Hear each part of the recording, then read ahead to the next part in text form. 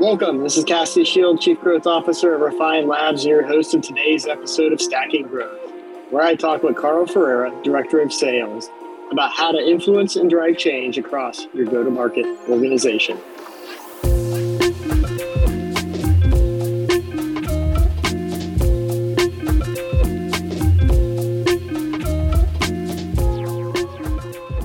Welcome, everybody, to the Stacking Growth podcast. I'm your host, Cassidy Shield. Today, I'm very excited.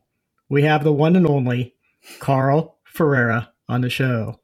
Carl is also a co-host of this podcast, and he runs sales here at Refine Labs. Carl, welcome to the show. Cassidy, great to see you. Thanks for having me. And I might be the one and only, but we don't know. Maybe I had a twin out there somewhere. So someone who shaved their face. I don't know. Well, they're definitely the inferior twin if they don't have that beard that you have. Absolutely. Thank you for noting that. So I'm excited about this topic, this idea of influencing change in an organization. Because if you think about what a company does when they're trying to sell to a customer, this is part and parcel of what we're trying to do, is we're trying to create change or a better world in our customers' lives. This is something that marketing needs to be doing as part of a go-to-market strategy. But the reason I think it's great to be talking to you is because this is the sales job, day in and day out. How do you get customers to change? And so I want to dig into that with you. I know you have a lot to say on the topic, but first, I'm not going to let you get off without telling us a little bit about yourself. Nice. Of course. Yeah. So, Carl Ferreira, head of sales here at Refine. I actually am an ex-HubSpotter, so I sold there for a couple of years. Love HubSpot. Shout out to them. And yeah, I've been in SaaS sales for 5-6 years or so. 2 little girls, married. They love dance and gymnastics. And yeah, when I'm not, closing deals or enabling my team to close deals now, gosh, I'm just hanging out with them, working out, helping them with their gymnastics activities and stretching and flipping and their tumbles. So I'm hashtag dad life all the way. Are you a balance beam guy, a floor exercise? Like, what's your go-to gymnastics move on your end? Yeah, definitely a floor exercise guy. So my daughters will do it, and I will just kind of like sit in the corner. So I definitely enjoy the floor exercise portion of the routine the best. It allows me to sit. I pretend like I'm stretching and just cheer them on. So I love that. Why don't we just, I know the conversation is about how others can influence change in an organization, but like change is going to be synonymous through this conversation. HubSpot's a great company. Why Refine Labs? Let's just talk about you and kind of how you think about change in your own personal life to kick this off. Yeah, that's a really good question, and one that I actually don't get a lot, which is surprising. Whenever someone's, we're talking about kind of my career transition. But when I was first thinking about leaving HubSpot, it was a tough decision, as you can imagine. I feel like a crazy person for leaving a place like HubSpot. Even my wife was like, "You're a crazy person." Like, they send swag to your kids. Like, they do a lot. They go above and beyond for sure. Wonderful product. I mean, especially the last 2 years, everything going on in the world. I mean, HubSpot was very much in a way a beneficiary of a lot of the transformation that businesses had to go through. So it was a good few years. I think for me, I was thinking a few steps ahead. I was like, where do I want to go? Who do I want to become? What's the kind of leader I want to become? Maybe even father or just individual, right? So I was kind of on this self-reflective journey of like, who am I becoming? And am I in the environment to become that person? And that's when I started to realize that maybe HubSpot wasn't the perfect fit. However great of a company it wasn't a perfect fit for who I was, wanting to or dreaming of or envisioning that I would become. And who I was trying to become was somebody who could build, somebody who could build sales teams, build processes, build strategy, build a business, build a vertical, things like that. And HubSpot's wonderful, but a lot of the building is, for the most part, complete at HubSpot. HubSpot is in a later stage like they need execution, right? A lot of like their machine is well oiled, it's humming, it's going. There's not a lot of opportunity for just building new. So I realized that if I was going to move up the chain of command, which I had an opportunity to do, right, move up to sales management and then director, VP, and kind of go up the traditional sales growth career path, I wasn't going to do a lot of building in those areas. I was going to be doing a lot of adopting, right? Adopting a team that was already built, adopting a vertical that was already built, right? And I just found myself like, man, I want to be the builder. Can I build? I don't know. I want to try that though.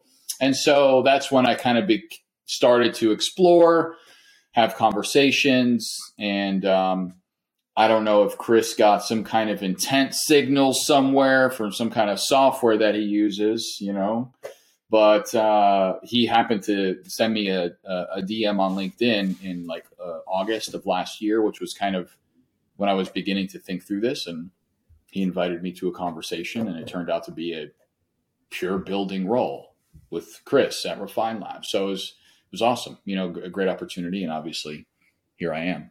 So that was kind of my initial thinking and how I thought through that. Well, I'm glad you're here. I've enjoyed working with you.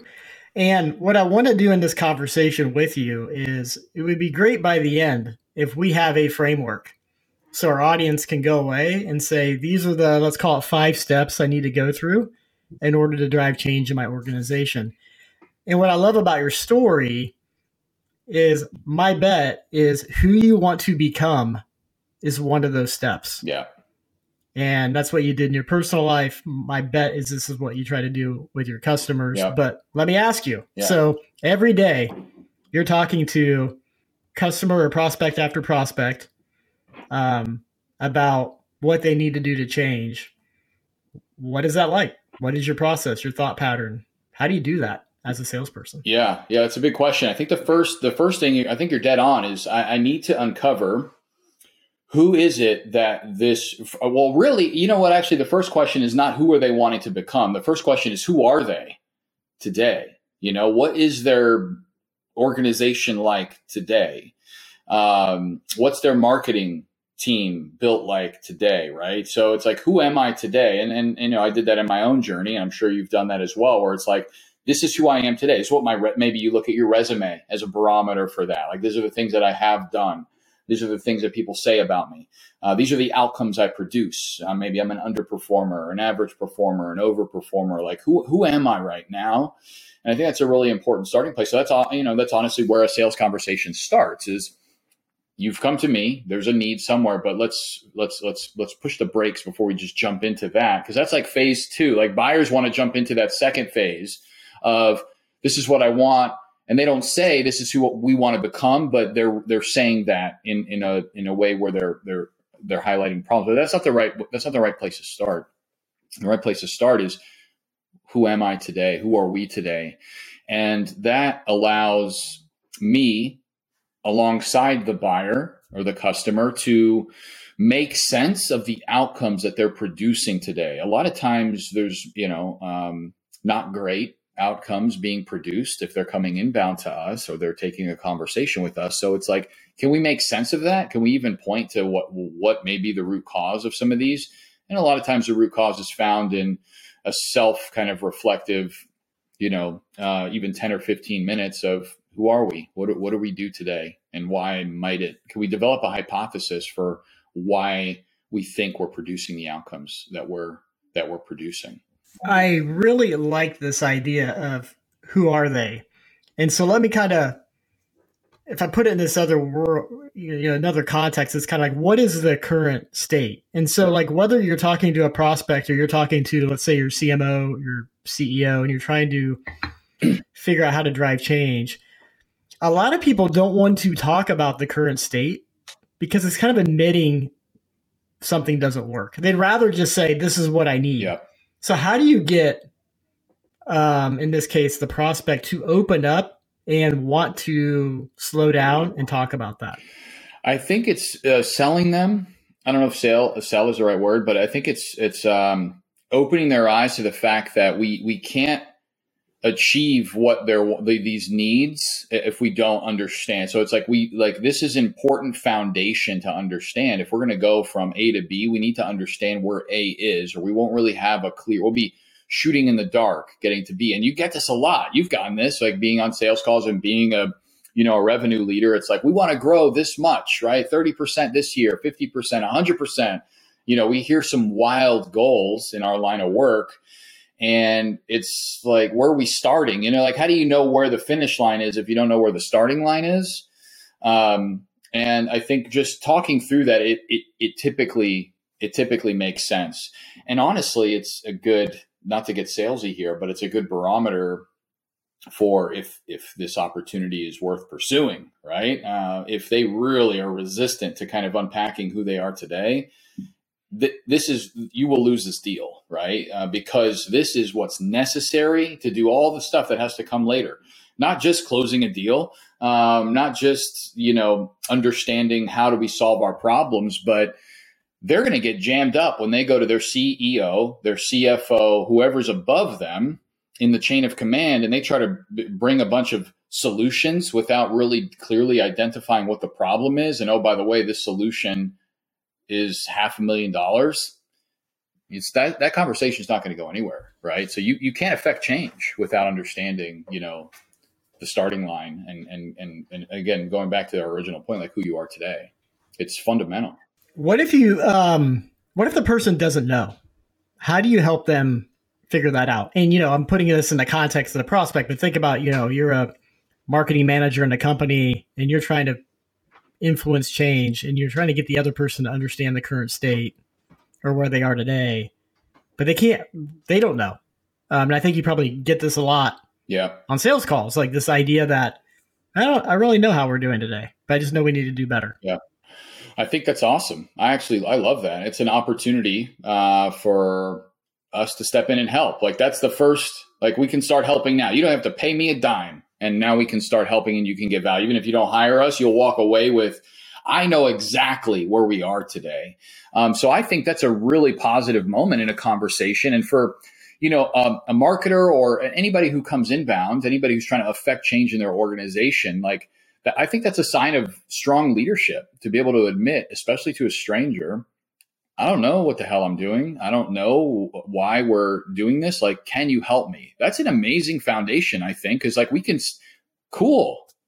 start there, and it's not just with a salesperson that you want to be able to open up like that. A salesperson needs to earn like a measure of trust. But I think if you want to grow in your career and affect change in your organization, you also need to get to that kind of humble, transparent point with your peers in an organization, whether maybe it's your CEO or your CRO, CGO, or whoever it is. I think that's a really like admitting that you don't know where to start. You're not entirely sure why the results you're producing aren't great. That's a great starting point. So yeah, one technique I've used around this, in particularly internally when you're trying to drive change, is the idea of like, well, let's just start with what our goals and objectives are. And do we know that as a company or a team or an organization?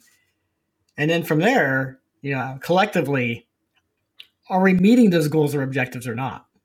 And if we don't know what they are, or we don't know how what we do ties into the company's objectives, how do we figure that out first? Because I think the point you're making is, who you are today and what is going on needs to be verbalized and crystallized in order for you to have any shot at changing an organization or a team moving forward.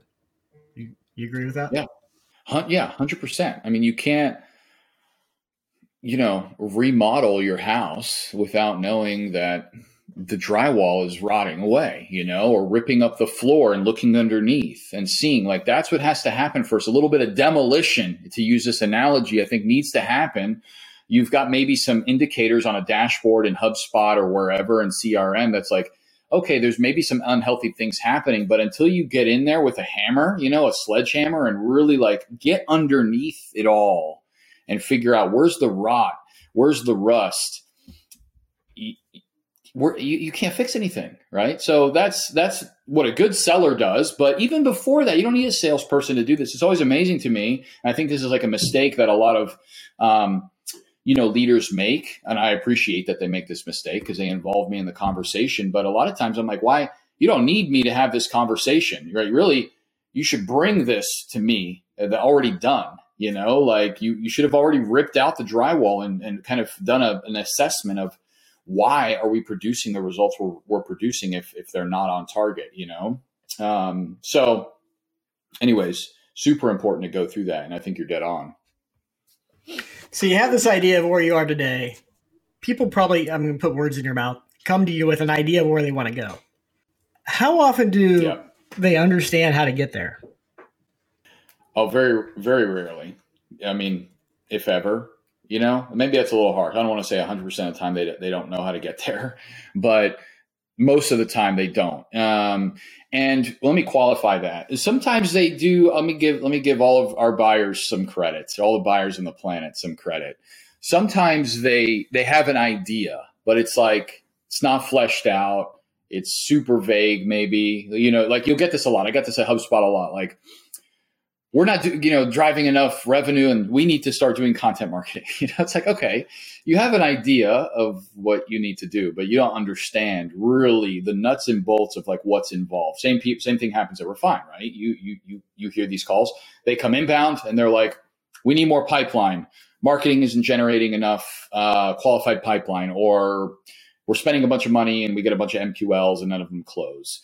We need to create demand. So they'll say something very vague like that. And it's like, can you help us do that? Well, I mean, maybe, but we have to unpack this a lot, because just to say, hey, we need to go create more demand, there's a lot involved in that. You got to have the right people. You got to have the right processes, tech stack, frameworks.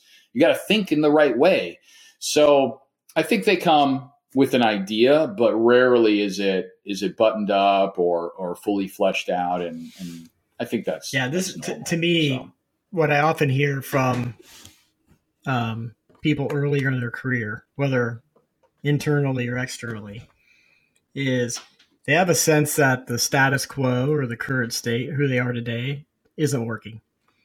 They have they've heard where they need to go by some executive, and they know what they're doing today is not going to get them there. And what happens, though, and the disconnect that I think you're highlighting is it ends there. Like, that's the complaint. Like, nobody's stepping forward and saying, that's it. Yeah. How do I get from point A to point B? And so you do this every day and you learn how to do it. You've learned how to do that with the prospects. Like, how do you advise somebody, earlier in their career to figure that out? Yeah, I think it's one, just getting vulnerable with those around you. Like, most organizations are pretty filled with smart people who have been there, done that, right? And there's lots of moments, as you know, when I don't know entirely what is going on or why we're producing this result. What do I do, right? I don't run to a salesperson.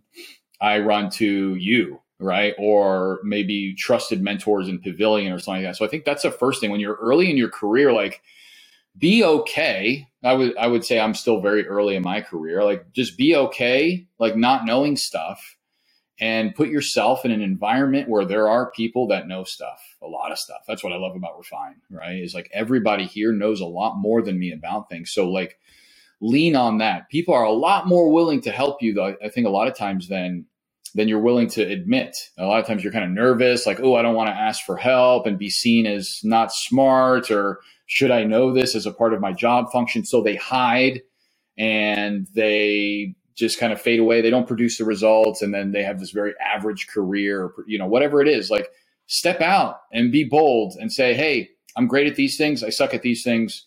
Who can help? I've never found in my career, in my short career, and I'm going to pose this question back to you. Like, I don't think I've ever had a situation where I was made to feel dumb for not knowing something, or I was always, numerous people stepped in and are like, I can help you with that. So, and I think that's, it also helps with the other piece of affecting change in your organization, which is deepening the relationships, expanding the relationships around you. And I think so there's a lot of symptoms that are happening here that we never really resolve because we're afraid to step out, especially a lot of early career folks who try to figure stuff out on their own. I remember when I was coaching a whole bunch of new sellers at HubSpot, and they were like, Carl, how'd you have such a stellar first year at HubSpot? I won an award called the Rising Star Award, which is essentially like a Rookie of the Year award. And they were like, how did you do that? And that was like the magic question for all the ramping reps was, how do I be like the rising star? How do I overachieve? How do I crush my ramp goals? And I always one of the points that I would make was be annoying. Ask questions to everyone. Never stop asking questions. The reps that I found that succeeded, like me, were super annoying all the time in Slack. Hey, can I meet with you? Meeting with top performers, meeting with average performers, networking in other parts of the business to try to fully understand what's going on here. And then the reps that struggled, you never heard from them. You never saw them in Slack asking questions. You never saw them stepping out. They stayed quiet on Zoom calls or training calls with enablement. They're always afraid to ask questions. You never heard from them. And then eventually they weren't on the waterfall anymore. And you go to their LinkedIn and they went and took some other role, right? And I'm just like, man, if you would have stepped up, you would have been able to, stand out in some way. So I don't want to ramble about this, but I think it's important, not just for new sellers, but for anyone that's either early in their career or early in a role. Be that gong that is asking. So tell me, Cassidy, in your career, obviously, longer than mine and much more successful than mine thus far.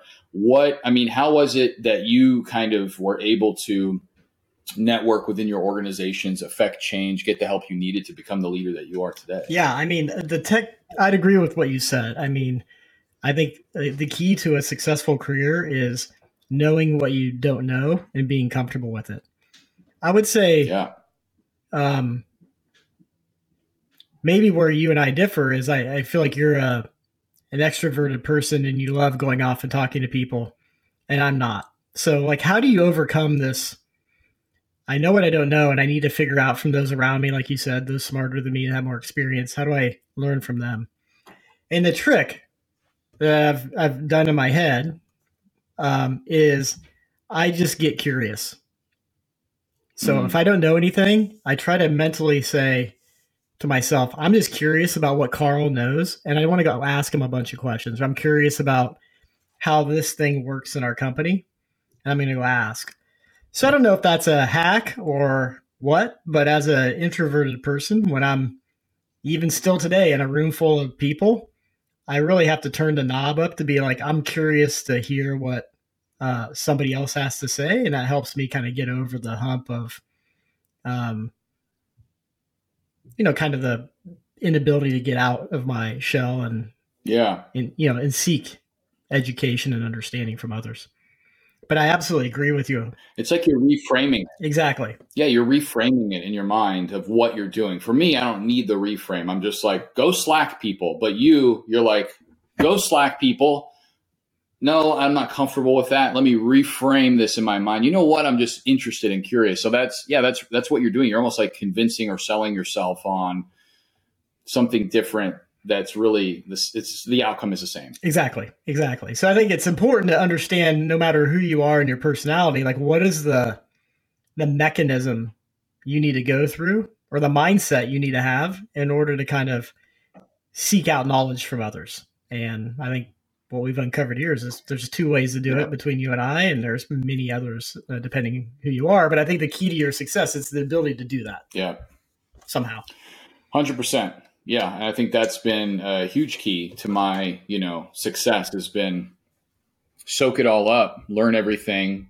And when you have everyone's different perspective, what I found, it informs a lot of the things that you're thinking of. And then it you discover new things, right? Because you think of it as data or maybe mining or something. I don't know what a good analogy would be here, but it opens up the room for making new discoveries in your strategy, which I'm always seeking to do, And I know Chris is we have a culture at Refine of discovery, what's new that we haven't thought about? Is there a different way to think about this? And when you're only getting the inputs from your own brain and you're only thinking of things the way you think of things, and you don't get new data from other channels, other peers, whatever it is, whether you're a big reader, a podcast, you really choke the opportunity to make those new discoveries, and that's going to harm you, and that's not fun. It's so fun to make discoveries, so I think there's something there as well. That's pretty powerful, and something I look for and look to try to do, Let me pivot this a little bit. So we have, understanding the current state and who you are. There's kind of where the company wants to go. There's your discovery process to figure out how we do that. Yeah. But I've never seen change happen without somebody putting their ass on the line. Yeah. And so you now have the information. How do you go about building the courage and kind of the point of view that you need to have to enforce the change and putting it out there? Yeah, good question. I think there's different degrees of the person, right? Sometimes they come in and they're already ready to put their neck out there, and sometimes they're not. And so I think that when you've got a buyer or someone that is not open yet to putting their neck out there, I think it's making it personal is the road that I try to take, right? I'm like, especially at Refine Labs. Refine Labs is really interesting because, like, if we are successful with you and your marketing team or your sales team or whoever we're working with, like, this is going to change the trajectory of your career. This isn't just like, oh, more demand, you're going to get more inbounds, it'll be so great, and you'll go to President's Club or whatever. It's like, no, you're going to be able to own this success. I mean, so the trust that you're going to build, if you can accomplish the goals that we're doing, because we're sticking our neck out there as well, right? We make promises and pipeline promises to our customers. So there's a combination there, and that I think creates the comfort and trust with the buyer. But at the end of the day, if we win, the stakes are pretty high. Now, on the other side, if we lose, the stakes are high there as well. And so, anyways, to answer your question, I think that the reframe there happens to get people, kind of into this empowered state of courage where I want to go pitch this and stick my neck out there for this. One is bringing clarity to what it is that we're doing, how we're going to get there, which goes back to the first 2 points we made, understanding who we are and who we need to become to achieve the goals that we want to achieve. And then the next is, what does this mean for me personally?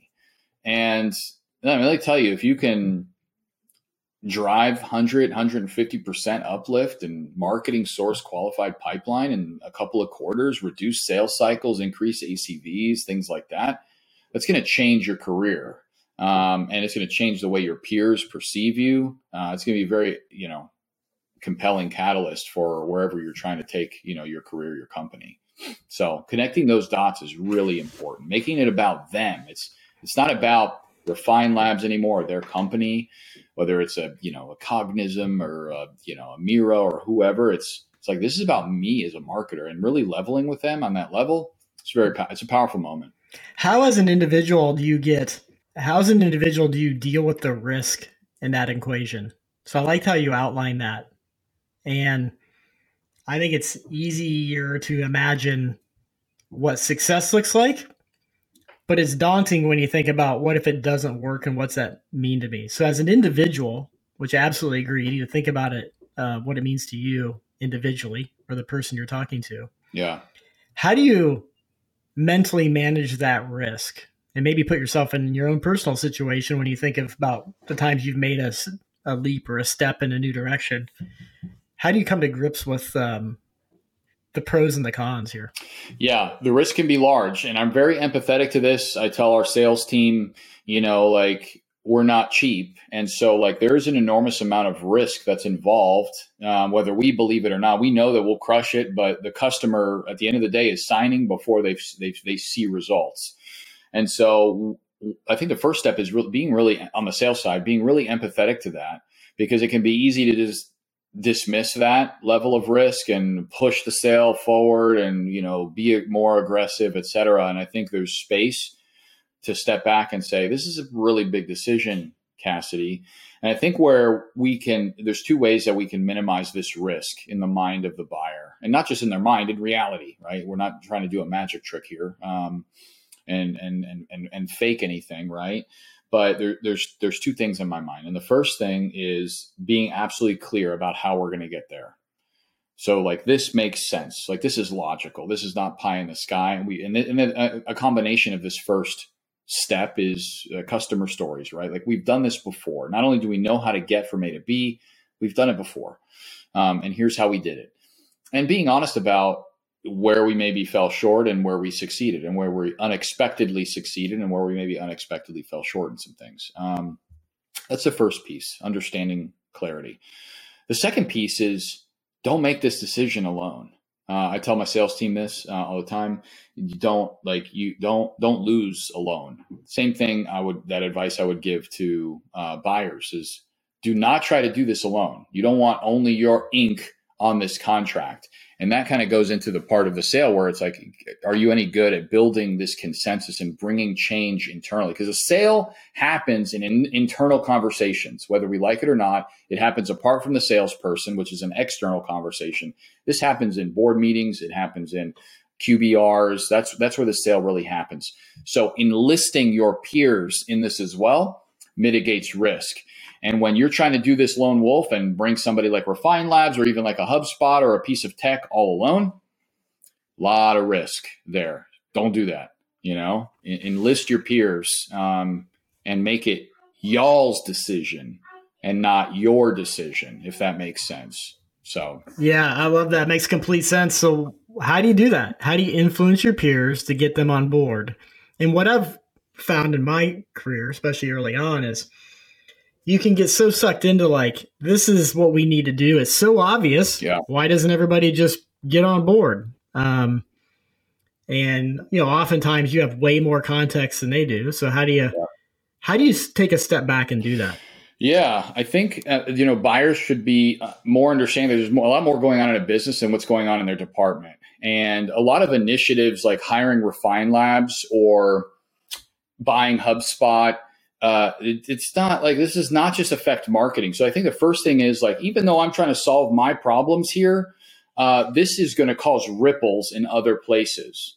Let's surface the exciting ripples and float those to other departments, right? So it may be like, hey, you know what? The sales team isn't going to be involved in this Refine Labs purchase, but they're going to be major beneficiaries of this. How can I go to Carl, the VP of sales over there, and get him excited about what I'm working on? It's so powerful, Cassidy, in our sales processes here, when you see marketing and sales leadership come together in our sales process, super powerful because there's like cross-functional trust being built. Marketers are empowered because they're like, shoot, Carl, the VP of sales, has my back on this. Like that's very empowering, and vice versa. And then now when you take this up to the CEO or the CFO and they have two of their revenue leaders that are highly paid, that they trust to make moves in an organization, collaborated and excited about something, this process gets a lot easier. So float things, sell things to other departments. A mistake that I see buyers make is they try to, again, make these decisions in little silos. No, I don't want to loop in these people. It's because they don't know how to loop in others. It's not like, hey, can I get your feedback on this? It's more of like, hey, I want to share this with you because it might be exciting to you. Like get them enrolled in the emotions of who you're trying to become.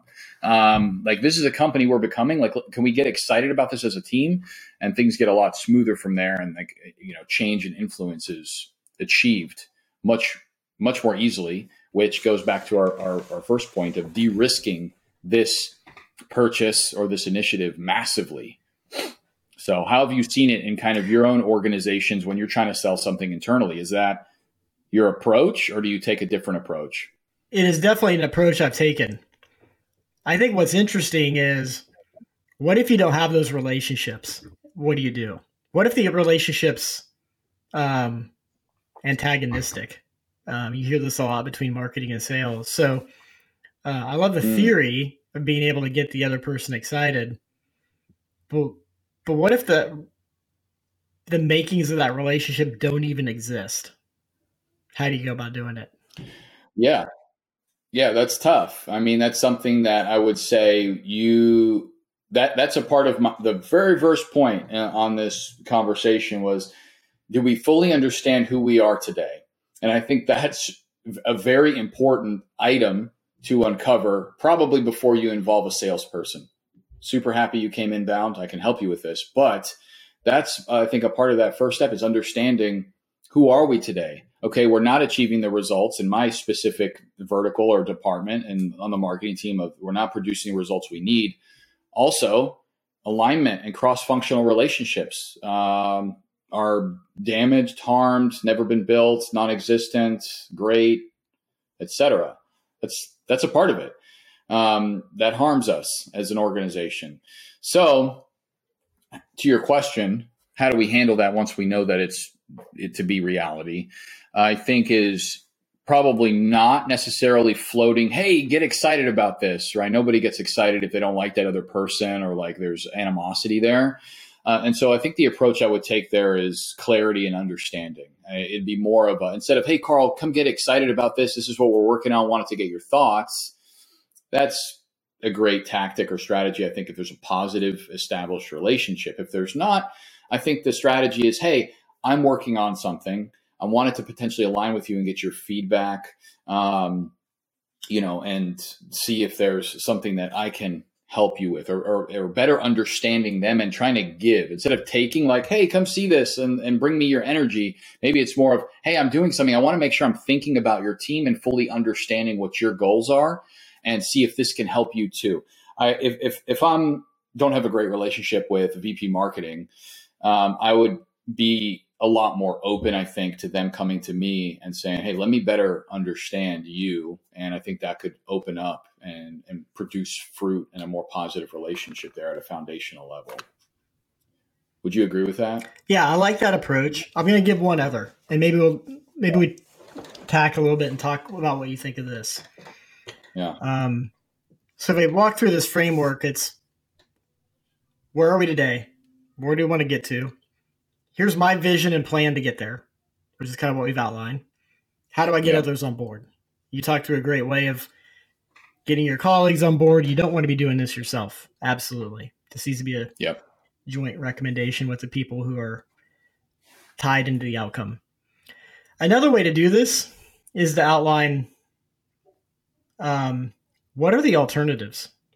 And this is to me, is the secret sauce that I've actually seen clinch a lot of change programs. And, really what you outline are three things.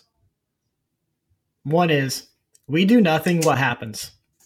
Because there's an inherent risk in that plan that hasn't been verbalized or communicated clearly, and you need to do that. Then there's like your plan. Option 2, we go all in and we do X, Y, and Z. Here's what that could look like, pros and cons.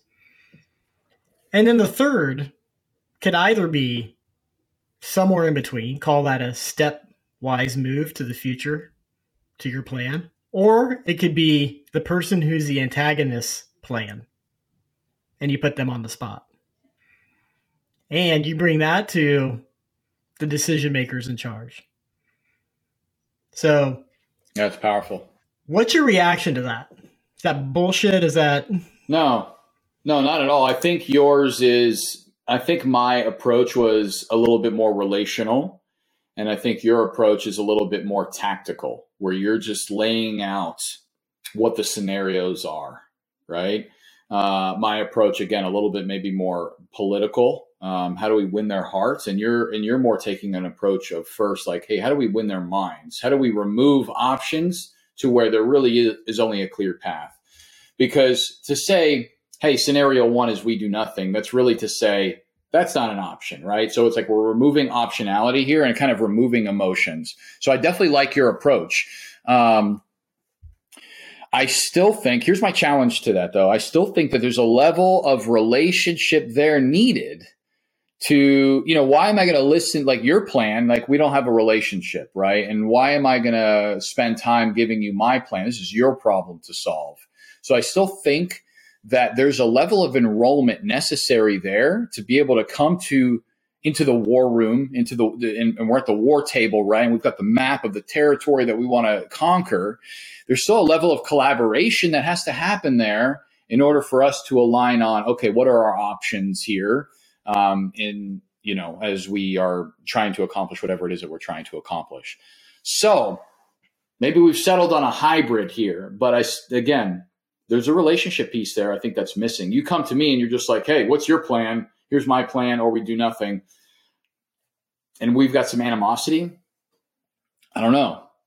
I think there may be still some hurdles there. So what do you think? You've done it way more than me. So yeah, I definitely always start with the first move that you made. And really what you're trying to do is you're trying to draw out, in those conversations that can be difficult, you need to put yourself in the shoes of empathy for the other person. What is this person? What are they trying to achieve? Yeah. What do they want? And what can I do to help them out, even if that conversation's painful and they don't want to open up to you? Yeah. But what you're trying to get to is that person or that team has to be able to articulate their vision and an alternative. Yeah. And ideally you do this behind closed doors, as you've talked about, like how do you come to shared ground and move this thing forward together, which I agree is like the best way to do it. However, if you can't do that, you need to be able to create a situation where they have to have an alternative. And their alternative can't be, I'm just shitting on your idea, but I don't have an alternative. Right. And so, plan B is like, how do you draw that out into the battlefield in order to have that conversation and kind of flush it out? So ideally, you don't need to get to that situation in front of a room full of senior leaders because the path that you took will work effectively. Yeah. Yeah, I totally agree. I wanted to ask you a question that I essentially just lost as you were talking there, but I wanted to ask you about like past experiences.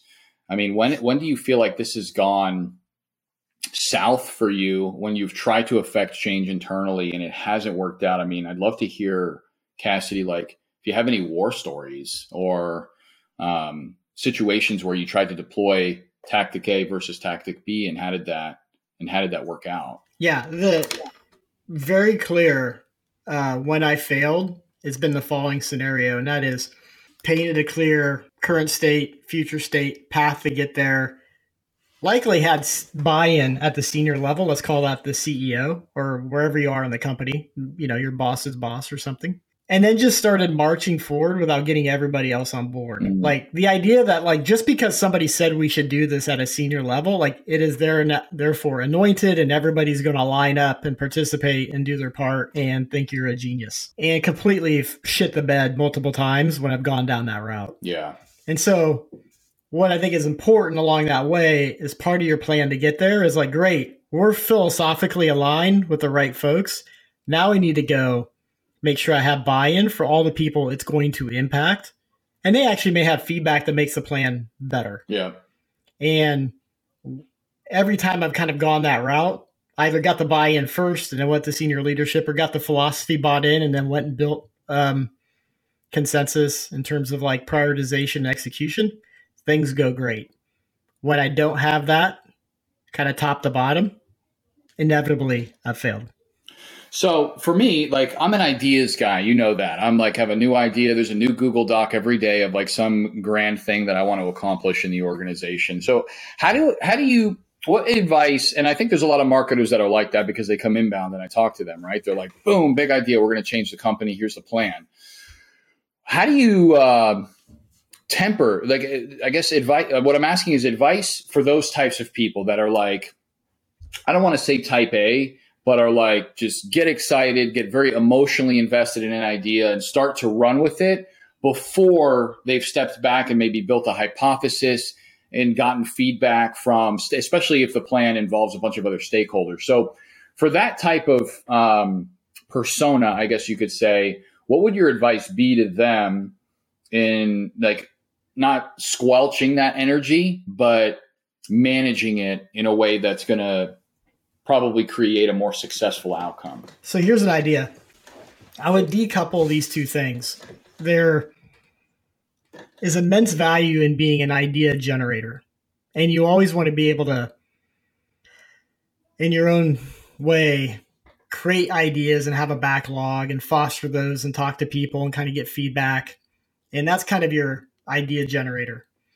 But then you also you need to be able to think in the context of like what the company can do and absorb at any single time. So you need to figure out which ideas in my backlog of my list deserve or require some type of experimentation or plan around that we can actually get executed as a company. And what I find often is the idea generators go from one idea to another. Like you'll be like, Cassie, I have this great idea today. Boom, we should go do that. I get another one the next day, and another one the next day. And all the ideas are great. But you're telling people who are listening what our private Slack it looks like every single day. So just using you as a hypothetical comment. And I think it's important to be able to understand which of these ideas can we execute and how we execute it.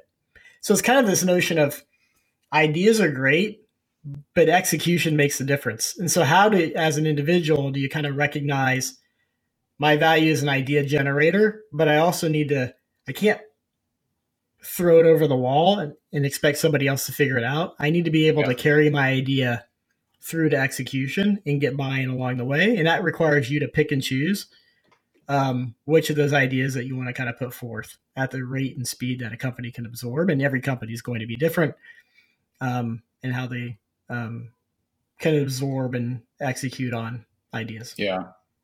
So next question then, I guess, for like the idea generator. So we have this backlog now, right? And it sounds like you have kind of I don't want to put you on the spot to articulate a framework or anything, but how would you go about thinking about prioritization of these ideas? Do you have a framework? Are there a couple of things, like how would you organize then this list to start to think, all right, I'm going to prioritize these top three and then start to invest more time in talking with my peers, gathering more information, uncovering if this is something realistically that the organization can execute on and absorb? A few ways that would come to mind to think about this list. One is, you hit on it. How do other people react in the organization to these ideas? Do people get excited about them? Do others kind of look at you like you're crazy, et cetera, et cetera? So that's kind of one way is to really kind of gut check your ideas based on the people you trust and their feedback. Number two, when I look at this list, and I would say, which ones can we experiment with and try with very little cost? And cost could be not just outlay of money, but resources and time. And I think this is that's good. I actually see marketing teams fail at this quite often. They want all or nothing. I have this idea. We have to go spend a ton of money and go do it. It's like a 0 or 1 outcome versus I want to launch this ABM campaign. Got to go buy a platform now for exactly. it. Yeah. I'm going to run a 6-month campaign. I'm going all in versus great idea and vision. What is like the one thing I could do to like test this out in a very cheap experimental way? And so I think another way to think about your list of ideas is which ones can I test easily, which versus like some are, require more resources and time and effort to even test. And so what are the ones that are easy kind of versus hard? I'd rank them like that. Yeah. What this then allows a team to do, and every team should have this, is they should be thinking of the tasks and the activities they do in terms of like sand, pebbles and rocks. And I love this analogy. Product teams use this, so I didn't create it, but I love the idea of applying it to a go-to-market function. And that is, there are going to be big rock things that we're going to do that require a lot of time, effort, and money. Product launch examples, maybe an event, etc. And then there's kind of the pebbles. Those are the things that are, medium in size, but we're going to do them. Maybe they're ongoing programs that you're running, kind of the always on. And then there's the sand, and you really want the sand to be like, how do we maximize our experiments that we can run where they're cheap and easy to do, but they're going to become, the outcome of those experiments will lead to, future pebbles and future rocks, if you can think of like small, medium, and large. Yeah. And so that's how I would think about these ideas that kind of sit outside the day-to-day tactics. Where are they going to insert into the framework of execution? Can they enter in a small way, sand, or do they have to come in as pebbles, or do they have to come in as rock? And when you think of it that way, it kind of gives you an idea of how much work you need to do behind the scenes in terms of planning, consensus, sell-in, so forth and so on. Does that make sense? Yeah, that's an awesome framework. I mean, to recap that, you have kind of the gut feel as like kind of a baseline. Like, do I talk to people? Do they freak out? Do they love it? One additional bullet point I would add to that one that I found is awesome is like when you involve other people just to get their gut feel, they bring new ideas and they help you to develop the idea. And so it actually becomes a lot better. It like tests, it kind of pressure tests the idea, and it actually improves it in my experience. So that's a separate topic. But so you've got the gut feel, and then you've got like, finding cheap experiments. What can I experiment quickly with little to no resources? And what does success look like? And then we can move from an experimentation phase into like an operationalize or scale phase where maybe we're experimenting at the sand or the pebble level. And then, hey, we've uncovered a stone here, a rock. And this is why we should move on this rock. You have a lot better data there. And then your final criteria there was just larger categories of prioritization. When it comes to impact, right? I think of like throwing sand, not a lot of impact. You throw a stone, there's a lot more impact to the organization, both upside and downside, potentially. I think that was a super powerful framework. I wanted to ask you, because I think it's related. You talk a lot on LinkedIn about not like, how it's really popular sometimes for like marketing influencers to be like, find a new CEO that gets marketing. And I think, and then you kind of have like a more controversial take on it where you're like, hey, more often than not, it's actually probably the other way around. And the marketer needs to figure out how to get the CEO. Like that's the directional misalignment that's more important than focusing on the inverse of that scenario. And I feel like these topics sort of overlap. So I wanted to ask you, and I guess pivot towards maybe talking a little bit more about this idea of, as you're running experiments, how do you begin to figure out which ones in kind of your framework here, like how do I better understand the CEO and people maybe above me in the chain of command so I can make sure that what it is that I'm working on is aligned with them, and not just aligned with them, but like I'm speaking their language. I get this a lot in sales conversations where marketers, one of the mistakes they make is they have these great ideas, they have great initiatives, they're tested, they're proven, they've done all this great work. But when they go to pitch it or translate it, or they fail to translate it at all, right? And they don't speak CEO's language, they don't speak the CFO's language. That can be a really frustrating moment when you're trying to push an initiative forward. So do you see these topics as related, at all? And, maybe talk a little bit about how you see kind of those types of interpersonal relationships as we're driving change in an organization. Yeah, I think they're very related. And let me I'll try to apply what we've discussed in the context of talking to, let's call it the CEO. Yeah. I do agree. I think most CEOs understand marketing to some level, but you got to remember the CEO is talking to marketers, sales team, product teams, finance, legal, employees. And so they're not going to be the expert. They've hired you to be the expert. Right. I think where marketers fall down is they just assume that the CEO understands marketing to the point of like, this is obvious. It kind of goes back to where have I made mistakes in the past? It's just assuming that my idea is obvious and everybody should get on board. That's it. The way I've been successful playing this out, I mean, it's taking our framework, and I'll walk through it, and putting it on steroids. Current state, brutal honesty. You can't leave any wiggle room. This is the situation we're in today. 2, this is where we want to go. These are our objectives. We aren't going to get there. And you have to put your ass out there and be able to make that statement and back it up. If you leave any wiggle room, the CEO's going to be like, all right, you'll figure it out. I'm going to go on. I have 10 other fires to fight. I'm going to go fight them. It doesn't sound like there's a big issue here. Just do marketing better. And they leave. You can't leave that wiggle room. You need to be current state, future state. We're not going to get there. the way we're doing it today. I have a plan. Here's how we're going to get there. And it needs to be in detail. As you talked about already, you need to have a plan. Ideally, you've had this plan bought in and you've sold it into the company at various levels. So when the CEO goes to the head of sales and says, "Have you heard this plan?" They're like, "Yeah, I like it. Let's go do it." But if not, it needs to be, a strong vision on how you get from, current state to future state. And you need to be able to sell it. Just like you need to be able to drive change and influence your customers or, your own marketing organization. You need to be able to do that at the CEO level in the language that person understands. It's no different. Just the stakes are higher. And the position you need to take oftentimes is more strong. And then from there, what do you need to do, as we talked about? If you've tried to build a consensus, which I think is a great point you've made, and you need to lay out the options, and those options need to be crystal clear. Do nothing gets A. Do what I recommend gets B. Do something in between, or alternative C, gets D. You got to be able to put that out there.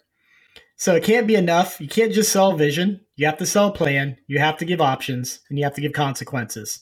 And it needs to be very clearly communicated in a way that the CEO and the senior leadership understand. And when you do that effectively, what I find often is they make the right decision. When you don't do that, well, they send you back to the drawing board. They don't listen. They're kind of like a customer, like our biggest competitor. Any company's biggest competitor is the status quo. It's not another vendor. Yeah. Because you didn't make your case strong enough for them to change, so then they don't change. Right. And that's what happens oftentimes between marketers and CEOs. And so what do we hear on LinkedIn? The CEO doesn't get marketing. I call bullshit on that. You didn't make your case strong enough for change. Bottom line. It's kind of like blaming the buyer for losing a deal. It's kind of what it's like, right? You lose a deal and you're like, oh, the buyer just didn't get it, like gotta find new buyers, and it's just like, that's the wrong mentality to take. Sometimes you lose deals, but that's the wrong mentality to take, because it's not like a self-reflective ownership, like an extreme ownership type of mindset. Exactly. Where it's like, okay, there may be external factors here at play and maybe this just wasn't a good fit, but what did I contribute to this? What can I change? Right. It's like taking that self-reflective view. And that's to your point, I call bullshit too. The CEO doesn't get marketing. And I think the more negative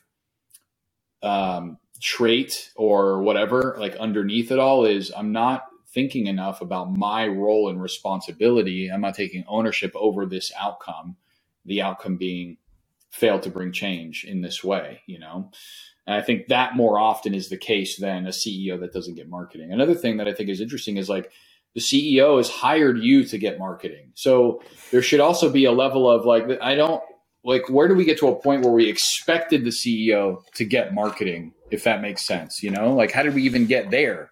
I wouldn't expect a CEO that maybe comes from like a product background, that's maybe a developer earlier in their career, and that's how they became CEO. I wouldn't expect them to get sales.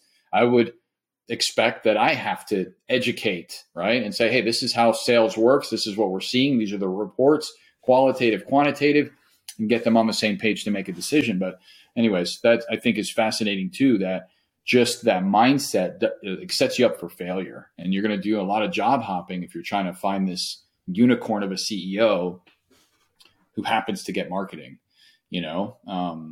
So yeah, absolutely. You know what you never hear? I never hear CFOs, CPOs, heads of engineering, heads of sales, heads of HR talent saying their CEO doesn't understand their function. Yeah. I think you said it perfectly. It's your job to understand the function. Right. And be effective. Yeah. Maybe there's 1 out of 20 CEOs out there that don't understand marketing, but oftentimes, and even when I reflect back to my failures, it wasn't the CEO. It was my ineffectiveness. Right. In that relationship. And I think most marketers don't want to admit that, and they need to. That's how you get better. Yeah, 100%. And that's the only way you're going to get better at affecting change, not only getting better as a marketer, but just honing this skill of, that's something I'm learning, right? As like a newly minted sales leader here, there's a lot more going on than just being an individual contributor, which I think a lot of marketers see themselves as that. They're individual contributors. Even like a VP of marketing, I think sometimes I get the vibe that they have this individual contributor mindset. They haven't transitioned into being a marketing leader. And that when you change your mind about what you're supposed to be doing, it's like, it's not tactical and really anymore. It's not button pushing. It's not being in ad platforms and watching, frequency caps and all these little things. It's like, it really is political. It's interpersonal. It's understanding the business as a whole. It's developing your business acumen in a whole new way. What are questions that CFOs ask, that boards ask, things like that I need to get up to speed on? I think that's exciting. I'll give one mental model for a new VP or a CMO, and this will probably be another podcast episode. It's the understanding of who your first team is as the senior most leader of a function. Your first team, the team that you belong to first and foremost in an organization, is the rest of the senior leadership team. That's how you need to be thinking. That's good. Chris says this often, think like the CEO. Everybody in the company can do that. But if you're the CMO and the VP, your first team is your peer group, not the marketing organization. You just happen to be a senior leader running marketing. You're not a marketer who's a senior leader. And I think if you create that mindset, you'll see your business different. You'll see your relationships different, and you'll be more successful as a senior marketer. Yeah, that's super powerful. I'm gonna write that down here. I mean, that's thinking through any leadership function. It's like I still think of myself as on the sales team and not necessarily as a part of like a more senior leadership team across the organization where I'm actually aligned with my peer group, being maybe director of marketing, director of customer success, director of services, whatever it is, director of growth. So yeah, it's a really powerful shift. And I think that's a part of that transition away from what my function is on, like tactically, maybe even for customers or whatnot, but what is my function within how this organization grows holistically. So it's a totally different mindset. Yeah, that was powerful. Well, this has been fun, Carl. All right, we should probably wrap it up, get back to work. Let's do it. I'll leave you with the parting thought. Anything that you'd like to say to kind of put a bow on what we talked about today? Oh my gosh, that's a lot of pressure. We talked about like 4 different frameworks today. I think the parting thought is get help, like loop in others. Don't do this alone. It's the same thing I shared with new reps at HubSpot, same thing I share with reps today.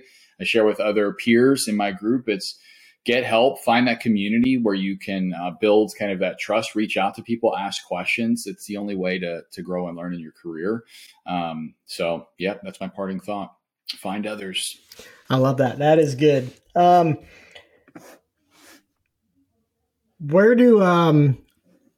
give one parting thought too. Just kind of a takeaway. And that is, I think there's never been a better time to be a marketer, but your job within your first team, within your marketing organization, and you in the market is to always be driving change. This needs to be the mental model that you need to have, the mindset that you have when you get up every day. And so hopefully what we've been able to do is kind of outline a few ways for marketers and any other senior leader or individual in the company to figure out how to drive change and influence others. So appreciate that, this conversation, Carl. Where's the best way to reach you? How do people engage with you? Get more of your words of wisdom. LinkedIn. I think you and I both will be probably breaking down a lot of this podcast on LinkedIn posts. So definitely follow us there. And yeah, if there's any questions or anything, we're happy to reach out. If you're trying to drive change in your organization with or without a partner like Refine Labs, we're happy to have a conversation with you and guide you on that. So yeah, LinkedIn, reach out. That's perfect. All right. Thanks, Carl, again. I really enjoyed the conversation. For everyone else out there, This is a wrap. Stacking Growth Podcast. We're out. See ya.